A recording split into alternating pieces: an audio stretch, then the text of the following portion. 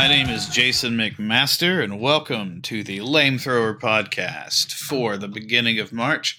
Not quite the Ides, but not quite February. So I just like saying Ides of March. It is what it is. But yeah, I'm Jason McMaster, and welcome to our show. I'm joined tonight with Nick Johnston, the Bay Area expert on everything, and Zack, what were you? What were you going to be this time? I'm just unemployed. Unemployed. Okay. Right. Yes. And we're going to talk about some games, and we're going to get that kicked off, I think, with Nick talking about Octopath Traveller 2, which is not, as we just learned, Octopath Traveller Squared, because that would be what, 64, right?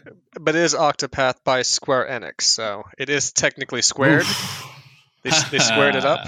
I didn't realize I was going to be on the math podcast today. Yeah, this is all math. Okay, well, we'll get into some letters here before too long. Let me give that's going to be very relevant.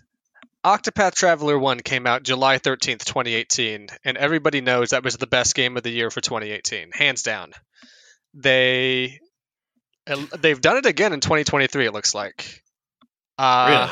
I've only played knocked it out of the park. Yeah, I've only played about 14 hours.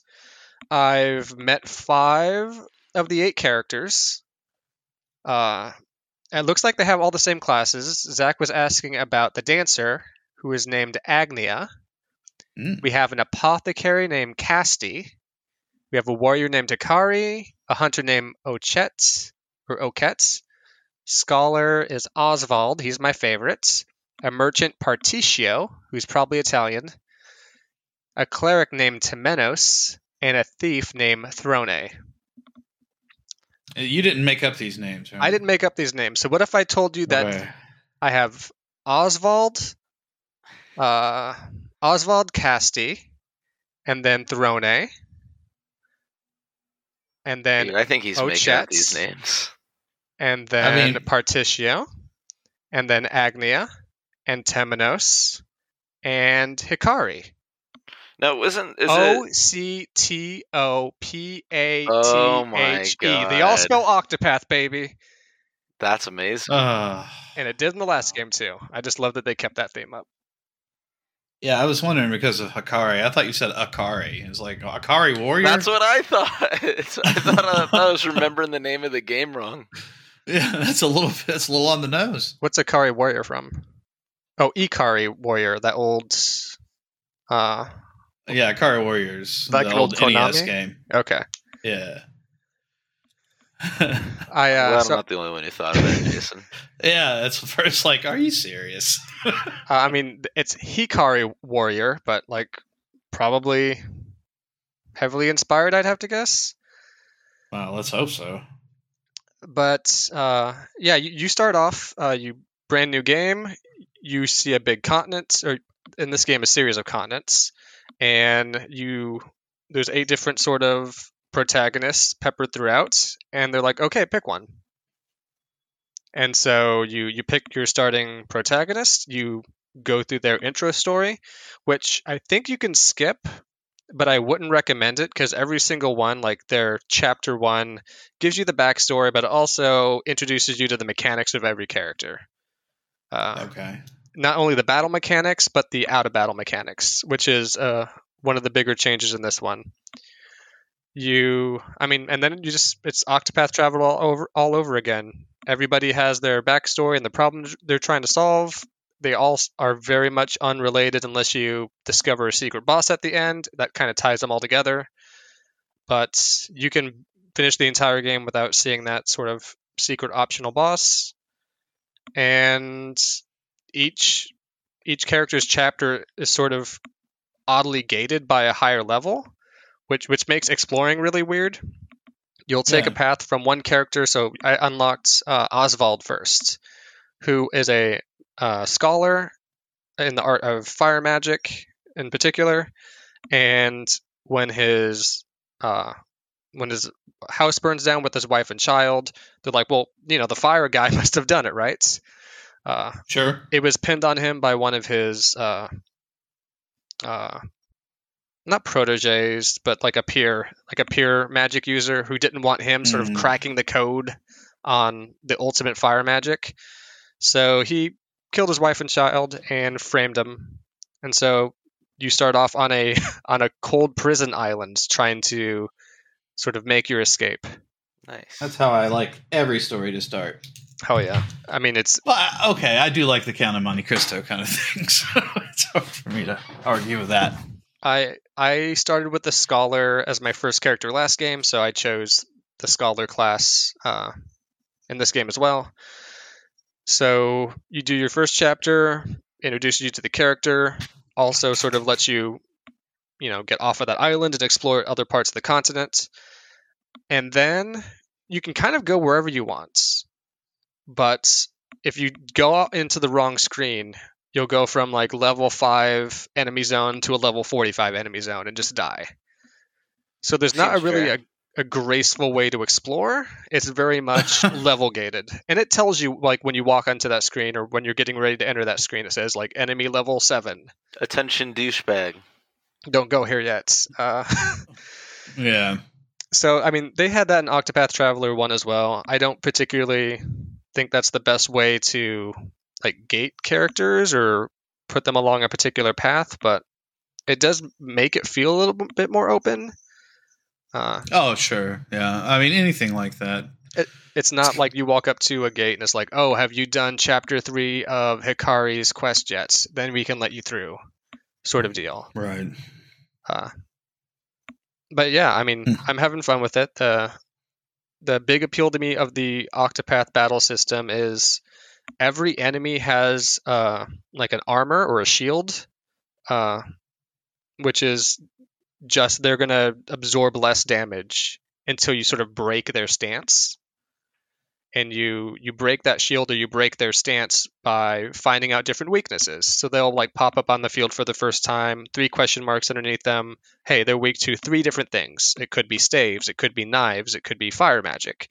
But you just don't know until you sort of encounter them enough times, fight them enough times, come across their weaknesses either on accident or by looking at them using abilities. And when you break their stance or their armor, they can't attack for a turn and take a lot more damage. Right. Yeah, there's you said 3 abilities usually. Yeah, I remember that. That's from the original. Yeah, I mean, some people have weaknesses that are just 1 or 2. Some people have weaknesses that are 6. Some of the main characters, like some of the like jelly or like basic eagles that you fight at the very beginning, they have maybe 1 or 2 shields. When you get to the boss, it could be 9, 12. I think I read the secret boss has 99. And yeah, you really need to sort of wear those down and use all your party's ability to get the job done. Just like an Octopath Traveller 1, when you're going through a particular story beat, you need to have like that character's story beats in the party, but the rest of your party can be whatever you want. So when I'm going through Oswald's quest, he needs to be in there, but then I can sort of mix and match the other 3 people to sort of be best for the scenario. I'm really digging the apothecary in this game. Yeah, that Zack was saying earlier before the podcast that he thought the dancer would be the most powerful, but you're saying the apothecary, right? So I haven't unlocked the dancer yet. It's possible she is even better. In the first game, she could do stuff like add random buffs. She could also like have a small chance of like multiplying your XP by 10 or multiplying your job points by 10. That's pretty good. So she was really good for leveling up. And also, like, if she just happened to get you with the right buffs, it can really make a good battle. The apothecary has a sort of ultimate ability, which you sort of build up an ultimate meter by either like getting attacked or breaking enemy shields. And when you build that up all the way, everybody has certain abilities like I'm just going to go back to Oswald because he's my favorite. By default, all of his magic attacks every target on the screen, but you can use his ultimate and say, I want it to do concentrated damage on one enemy. And so you're doing maybe 2 to 5x more damage, but you're only hitting like usually the boss in this case. The apothecary will let you mix items to sort of add their effects together. So instead of using like a healing grape to get 450 HP, you could combine 2 healing grapes into one and use that as a single item. So you could heal somebody 900 HP. Or you can stack more abilities, like I want to add HP, SP, and a random status effect. Her ultimate lets you do that sort of concoction mixing, but it doesn't consume the items, which is amazing. Because in a battle, I can just be like, awesome. I want to stack up these like 2 healing items, these 2 SP items, and then I want to use there's a particular item that you can mix in that says affect your entire party. So her turn comes up, everybody gets full HP, everybody gets full SP, and I don't lose any of those crafting components for it. Yeah, that's pretty great. So she is my favorite now. In addition to everybody having different weapons that they can equip and like these different abilities, they also have sort of out of combat skills they can use. Who was it? Temenos, the cleric. He is a inquisitor, so he can like go around and interrogate people. So there's like NPCs around town. You can try to interrogate them to get information out. You can make them follow you around with another character, because sometimes somebody in a different part of town will be like, "Oh, like where's my brother? I want to eat lunch with him." So you go find his brother, drag him over to Zack so they can eat lunch, and then they're eating lunch together, and you get like 5,000 monies out of it. These abilities were true in the old Octopath Traveller. What they seem to be doing differently is there's now day-night cycles, and it looks like they like time progresses normally or at some slow rates. But there's also, you can just hit a bumper on the Switch to sort of toggle it between night and day. Some of these characters have different sort of passives during the night or the day. Like I think Temenos can, or not Temenos, Oswald. He can mug people at nights, or he can sort of like pick their pockets during the day. Oh, that's cool. I like that. It might be Throne who can pick pockets because she's the thief, but they have sort of different abilities for day and nights. So there's that mechanic. So there'll be some things you'll need to cycle over tonight, solve like part of a side quest or puzzle in town, swap back over to day, do the other part of it, sort of things like that. And they've also added the battle mechanic of if you get in an encounter or a fight at night, the enemies are stronger, but they drop a lot more XP. So if you want to level up a little faster and you want to take more risks, you can kick it over tonight, sort of wander around in a field, get in a fight with some really powerful bald eagles, and get a lot more XP. I do like the idea that even the animals get stronger at night, and they start carrying around more eggs or something. Yeah, it seems like they're mostly different classes of enemies. Like I'll find like weaker birds during the day, and then sort of bigger birds with maybe more more armor, and they hit a little harder. Sometimes there's more of them, and yeah, I just like that sort of addition to the game. Sort of mix it up a little bit. Other than that, go ahead. So it's like I don't know, it sounds like there's a gang of birds that hangs out outside at night. That's what I got. I'm still pretty early on, so wandering around, it's mostly like low-level animals, and I mean, it's the beginning of an RPG, so it has to be the weird ones, right? Like rats and eagles, and I assume I'm going to work up to, I don't know, more magical creatures, sentient things later on. Sure. Trees. Chamber pots. Like that, yeah. Oh, hopefully some hints, yeah.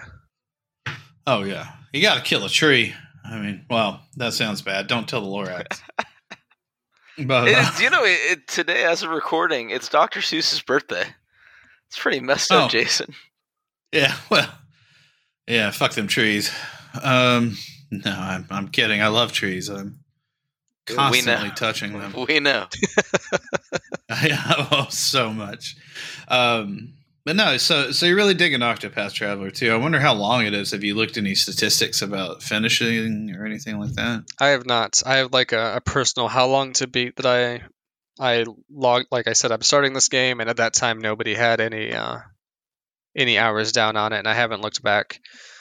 Octopath Traveler 1 took me close to 90 hours, and I didn't even defeat the final boss, like the super secret one that you really don't have to defeat. It's sort of a pain in the ass. But I think I'm going to try and do that on this game.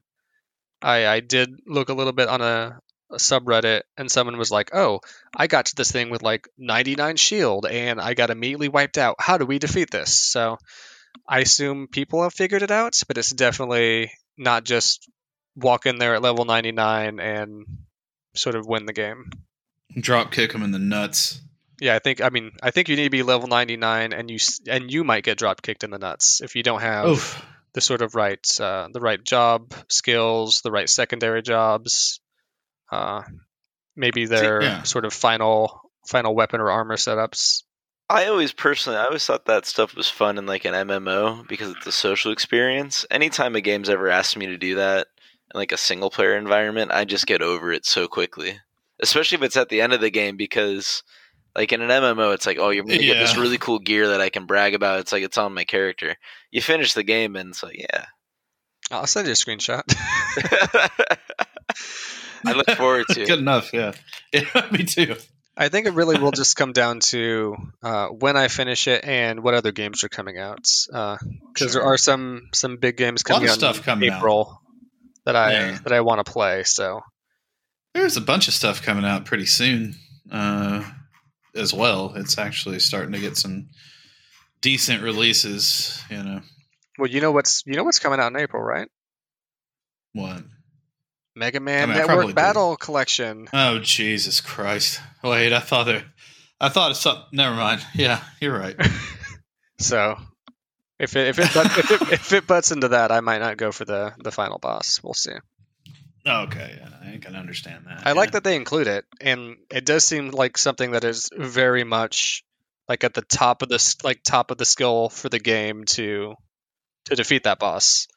And I like that it's optional too. Like, people who are really into it and they want to spend time grinding up to that max level. And like I said, getting all the skills, completing all side quests. And then after that, it's like sort of banging their head against this particular strategy for like an ultimate boss. I'm glad it's in there. It wasn't for me last game, and we'll see if it's for me or not this game. Oh, sure. Final Fantasy VII being one of the most famous for Ruby and like Emerald Weapon and all that stuff, and who knows, maybe you want to do it, but then again, it also takes a lot of time. So for this week, I've got a couple of games I want to just talk about quickly. Played some Company Heroes 3 and didn't like it very much. I think it's too zoomed in, and it's kind of kludgy right now. It needs a bunch of work, so not sure I would suggest it right now. That's really all I'll say. Can we talk about it quickly? Because I was under the impression that Company of Heroes as a game has always been more zoomed in. That was kind of the appeal of it, is that it was RTS with a lower unit count. So you're saying even for Company of Heroes, it's too zoomed in? It seems like it to me. It's it's so much mini map management instead of actually just kind of like looking at what you're doing. Got it. Yeah, it's not that fun to me. Maybe if they do something about it, but it's Relic and they probably won't. So there's that. And then otherwise, I've been playing some Kerbal Space Program 2, which is also weirdly disappointing. It's been in development for quite some time, and they released into early access at $50, I think, and it has absolutely nothing in it. There's so little of the actual game. The planets don't have atmosphere. So you don't have to worry about reentry. It's just all fine. There's no science, no research. It's released with even less features than Kerbal 1? Oh, by far. What's the appeal of the sequel then? Give us more money. It's recommended that you use the 3080. I think that's the appeal of the sequel. Okay. I don't know, man. The graphics, I mean, it looks nice, and I think if they actually do all the stuff that they promise they're going to do, I think it'll be great. But the roadmap doesn't have dates on it. It's just kind of like this stuff's coming, and it's it's stuff that should have been in there after 5 years of development. So I'm a little confused about that one. And then, finally, the game that both Zach and I will talk about, Sons of the Forest, which has been taking most of my time. Other than actually, I reinstalled Kerbal 1 and have been playing it. Imagine releasing a game so bad. You heard it here first, Zach. When Persona 6 comes out, I'm like, gross. I'm Go back to Persona 5. Right back to Persona 5. Yeah. Oh, man. Persona 6. I wonder when that is. 2029. I bet you 2025. Nice. Random guess. They had to have been working on it for a while, right? Just have to have been. Oh, yeah. Those games are huge successes. So, but yeah, Sons of the Forest, first and foremost, interestingly enough, seems to have been a large part of the reason that Steam crashed when it released into early access. It sold 2 million copies on its first day, and it launched at $29.99 US, which is pretty cheap. I think that's less than $50 if my math is correct. It is. It really is. Slightly less. Hey, but, I didn't know this was a math podcast. I didn't sign up for this. Yeah. Well, you're a math magician. But it apparently just so many people purchased it and were trying to download it. It caused Steam to crash. Also, Company of Heroes 3, which I don't think had a preload, also launched at the same time. So I'm sure that put some strain on the system as well. But once you got to download the Forest, it's actually it's surprisingly not surprising really, but it's really good. It's as good as I'd hoped so far. But we're kind of early on, and we've been playing a multiplayer game with our friend Anthony. So that's most of what we've done exploration wise, but it's a really nice looking game too, which is a surprise. Wouldn't you say, Zach? I would say so. Yeah.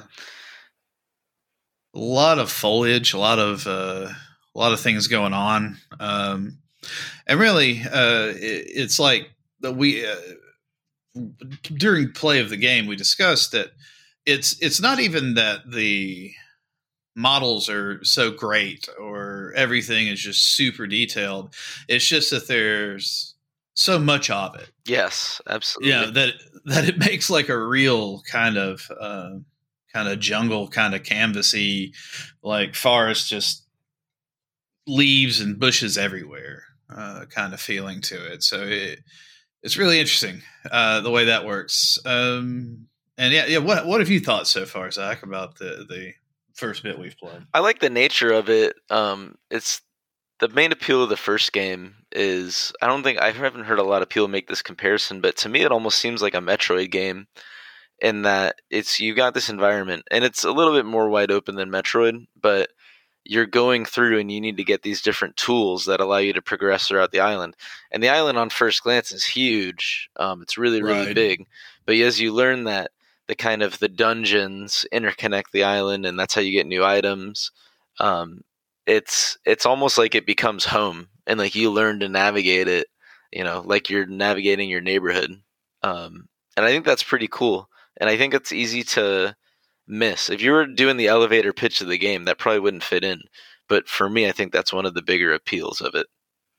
Right. Yeah. And it is very now that you mention it, is very Metroidvania-ish, where it's like you can only get to certain places once you've discovered certain tools, and all of them are pretty much available from the outset. A big part of the game, like Zack said, is learning the island and learning where you can get these tools and learning where to go in a quick enough time before you get mobbed to death, I think is basically the idea. Because the monsters do keep ramping up. Yeah. And they start sucking. Well, and I think something that, especially with the first one, is that the game obfuscates a lot of its systems, because there's this thing where in the first game, well, if you don't chop down trees in front of the enemies, then they won't attack you as long as you don't attack them first. But I don't think there was a single person who could have figured that out on their own, right, before playing it. And they also have the system where you can like ward them away with, you put like heads and skulls on sticks. But right, there's no metrics to the game. It's not like in Rust where you fill up your tool cupboard and it says you have this long until your base gets destroyed. You don't really know how effective everything you're doing is. And so, for me, that is kind of a negative. Like, I almost wish that they didn't try and make me think it was doing something. It's like the reverse placebo effect, almost, in a way. Yeah. I can see that. Yeah. Their systems are very obfuscated. There's not a lot of stuff just above board to look at. And of course, if you had a problem with the original Forest, I don't know if this one will change your mind, because it's basically kind of the same. So far, it's been very similar. Now, there's a lot they're supposed to put in. One thing that's new is the contextual building stuff, which I think is pretty cool, but it's just very limited at the moment. Mm-hmm.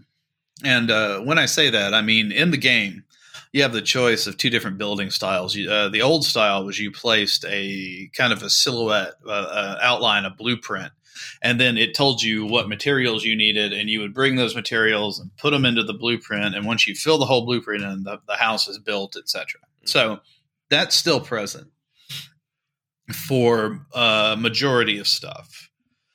And then there's another system now. It's the contextual system, which you take stuff out of your inventory and you hold it, and then you place it on the ground and then manipulate it. So if you have, or, in the case of a log cabin, you're holding two tree trunks. You put one down on the ground, and then you can connect another one to it. You build, a square or whatever you're building there. And then you can take logs and split them and make a floor, and then just keep building up from there. And that lets you just kind of freeform build stuff, but it's kind of in an early state, it looks like. And because there's just not a lot. It's interesting because the forest is definitely it.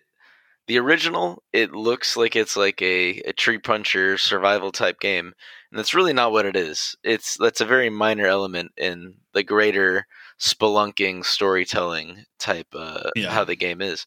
But it's one of those things where the creative elements in the sequel, you wouldn't expect them to be expanding on the creative elements, because again, the base building really is just like if you were to look at this game like on a picture of this game, the building, like the creative part, would be so small compared to the impact of everything else.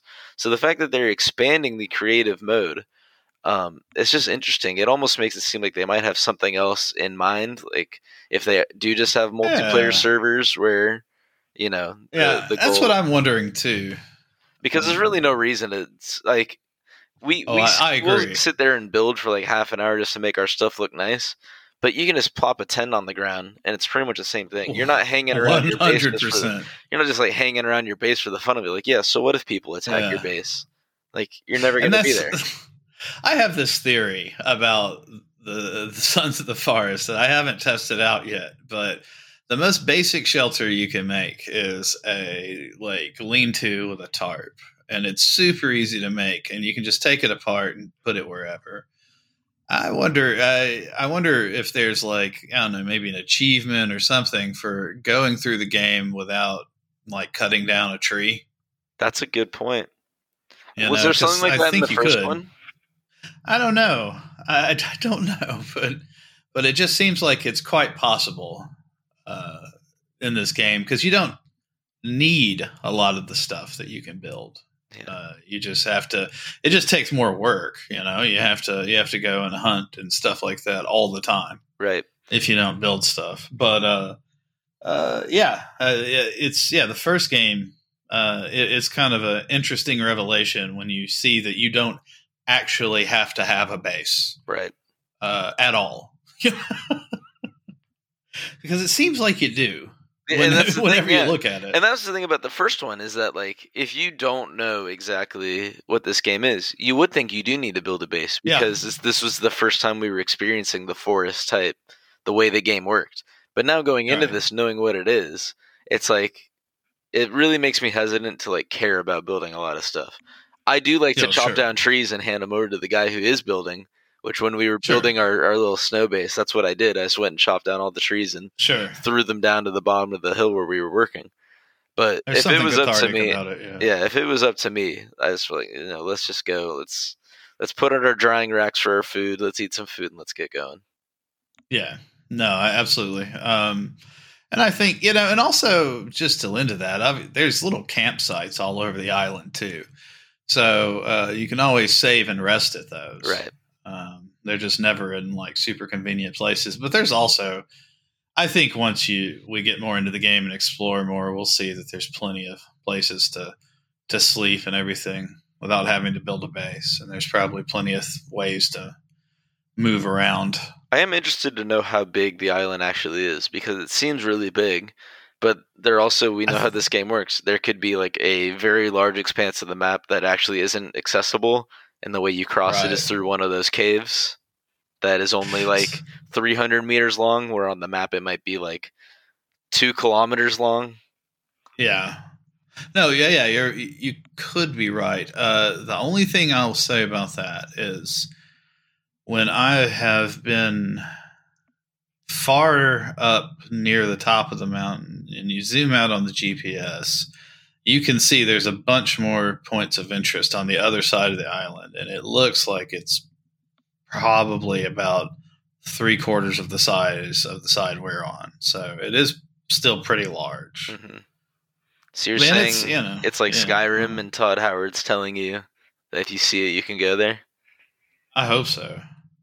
We're going there anyway, so whether Todd Howard wants it or not. But yeah, no, it's I've enjoyed it so far, and I like that they've added NPCs that you can control. They're a little bizarre at this point. Yeah, well, it's funny that it's almost like a reverse engineering type of thing, like in Mario Brothers, that they had the clouds and the bushes are the same sprite, just different colors. It's like our AI kind of sucks, and it's like I'm not saying their AI sucks because they can't make good AI. But just by the nature of it, their AI isn't very advanced.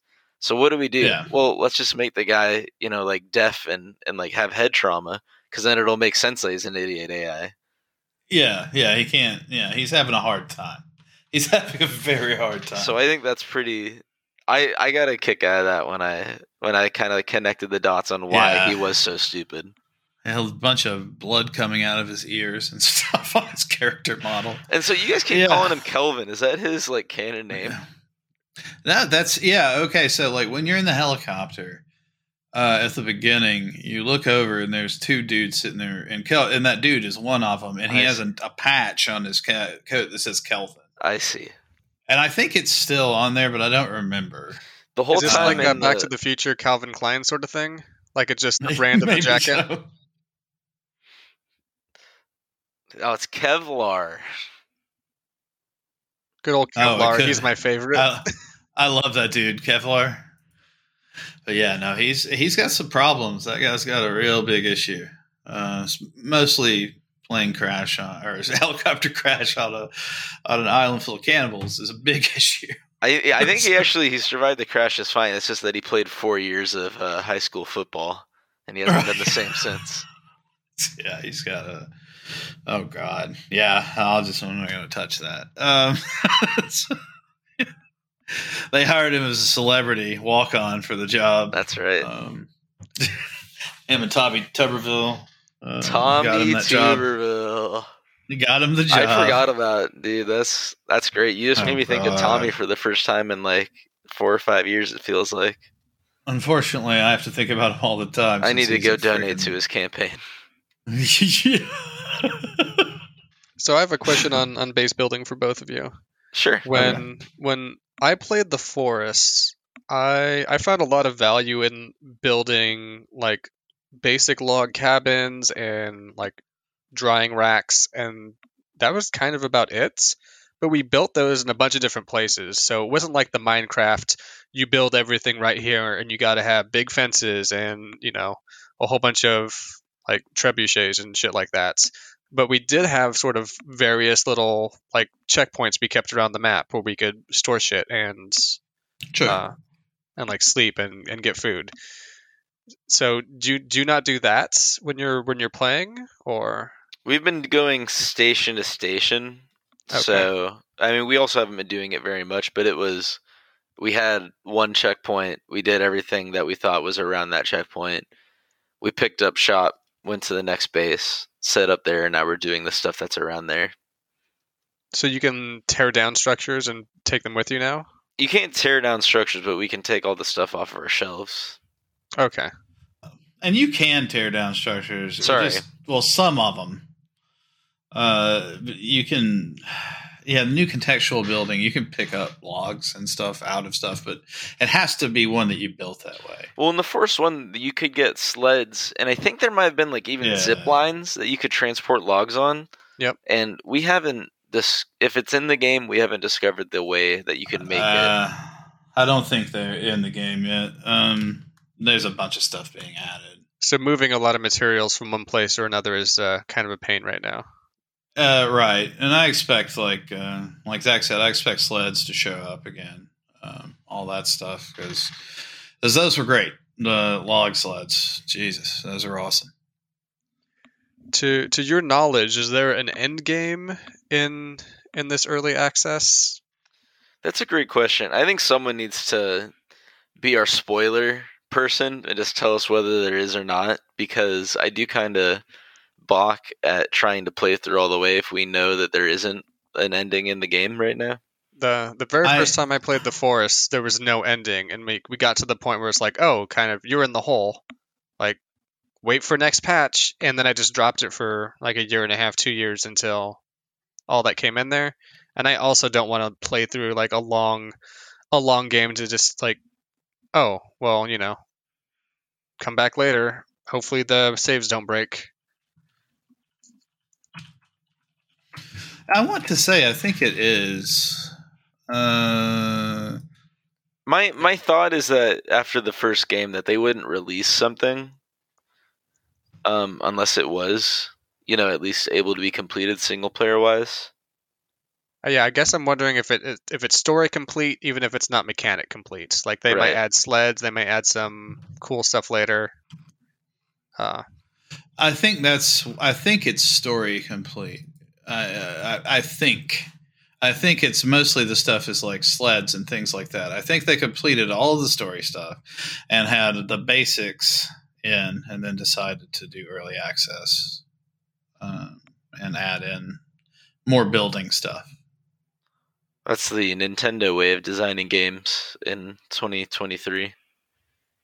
Yeah, just throw it in there. Get later. The critical path stuff in, and then add the rest of the stuff through patches. Yeah. That's how the Pokemon games go, right? Pokemon, I mean, almost a very large amount of their recent releases.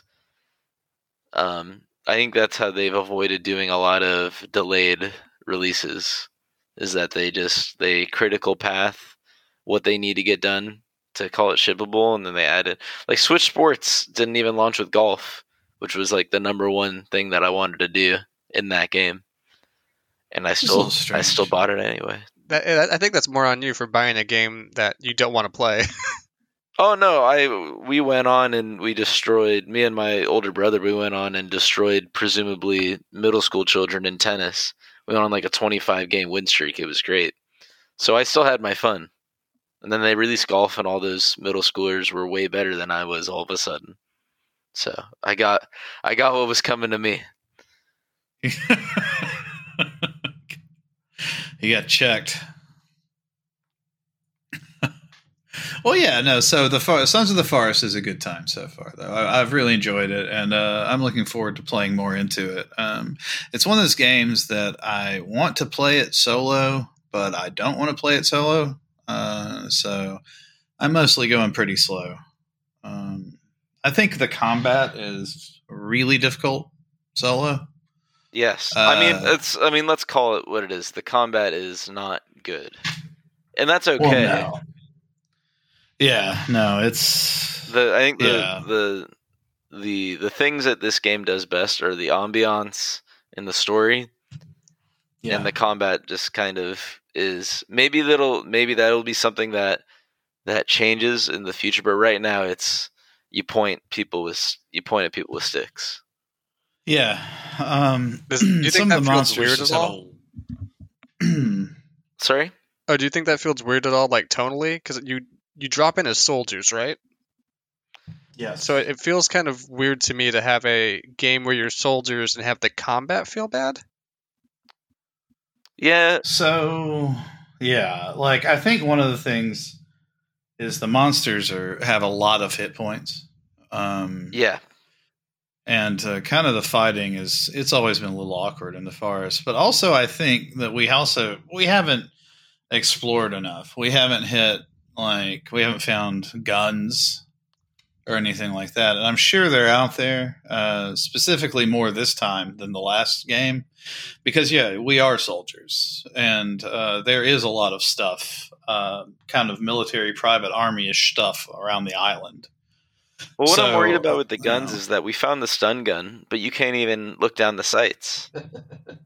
The only way you shoot it, you hold it like a gangster. You hold it sideways, and you shoot it. You shoot from the hip. Yeah, so, it is a little strange. I'm worried about how that's gonna like. I want the best for this game for sure, and it's one of those things that it is. It's much more than. It's the sum of the parts, whatever the phrase is.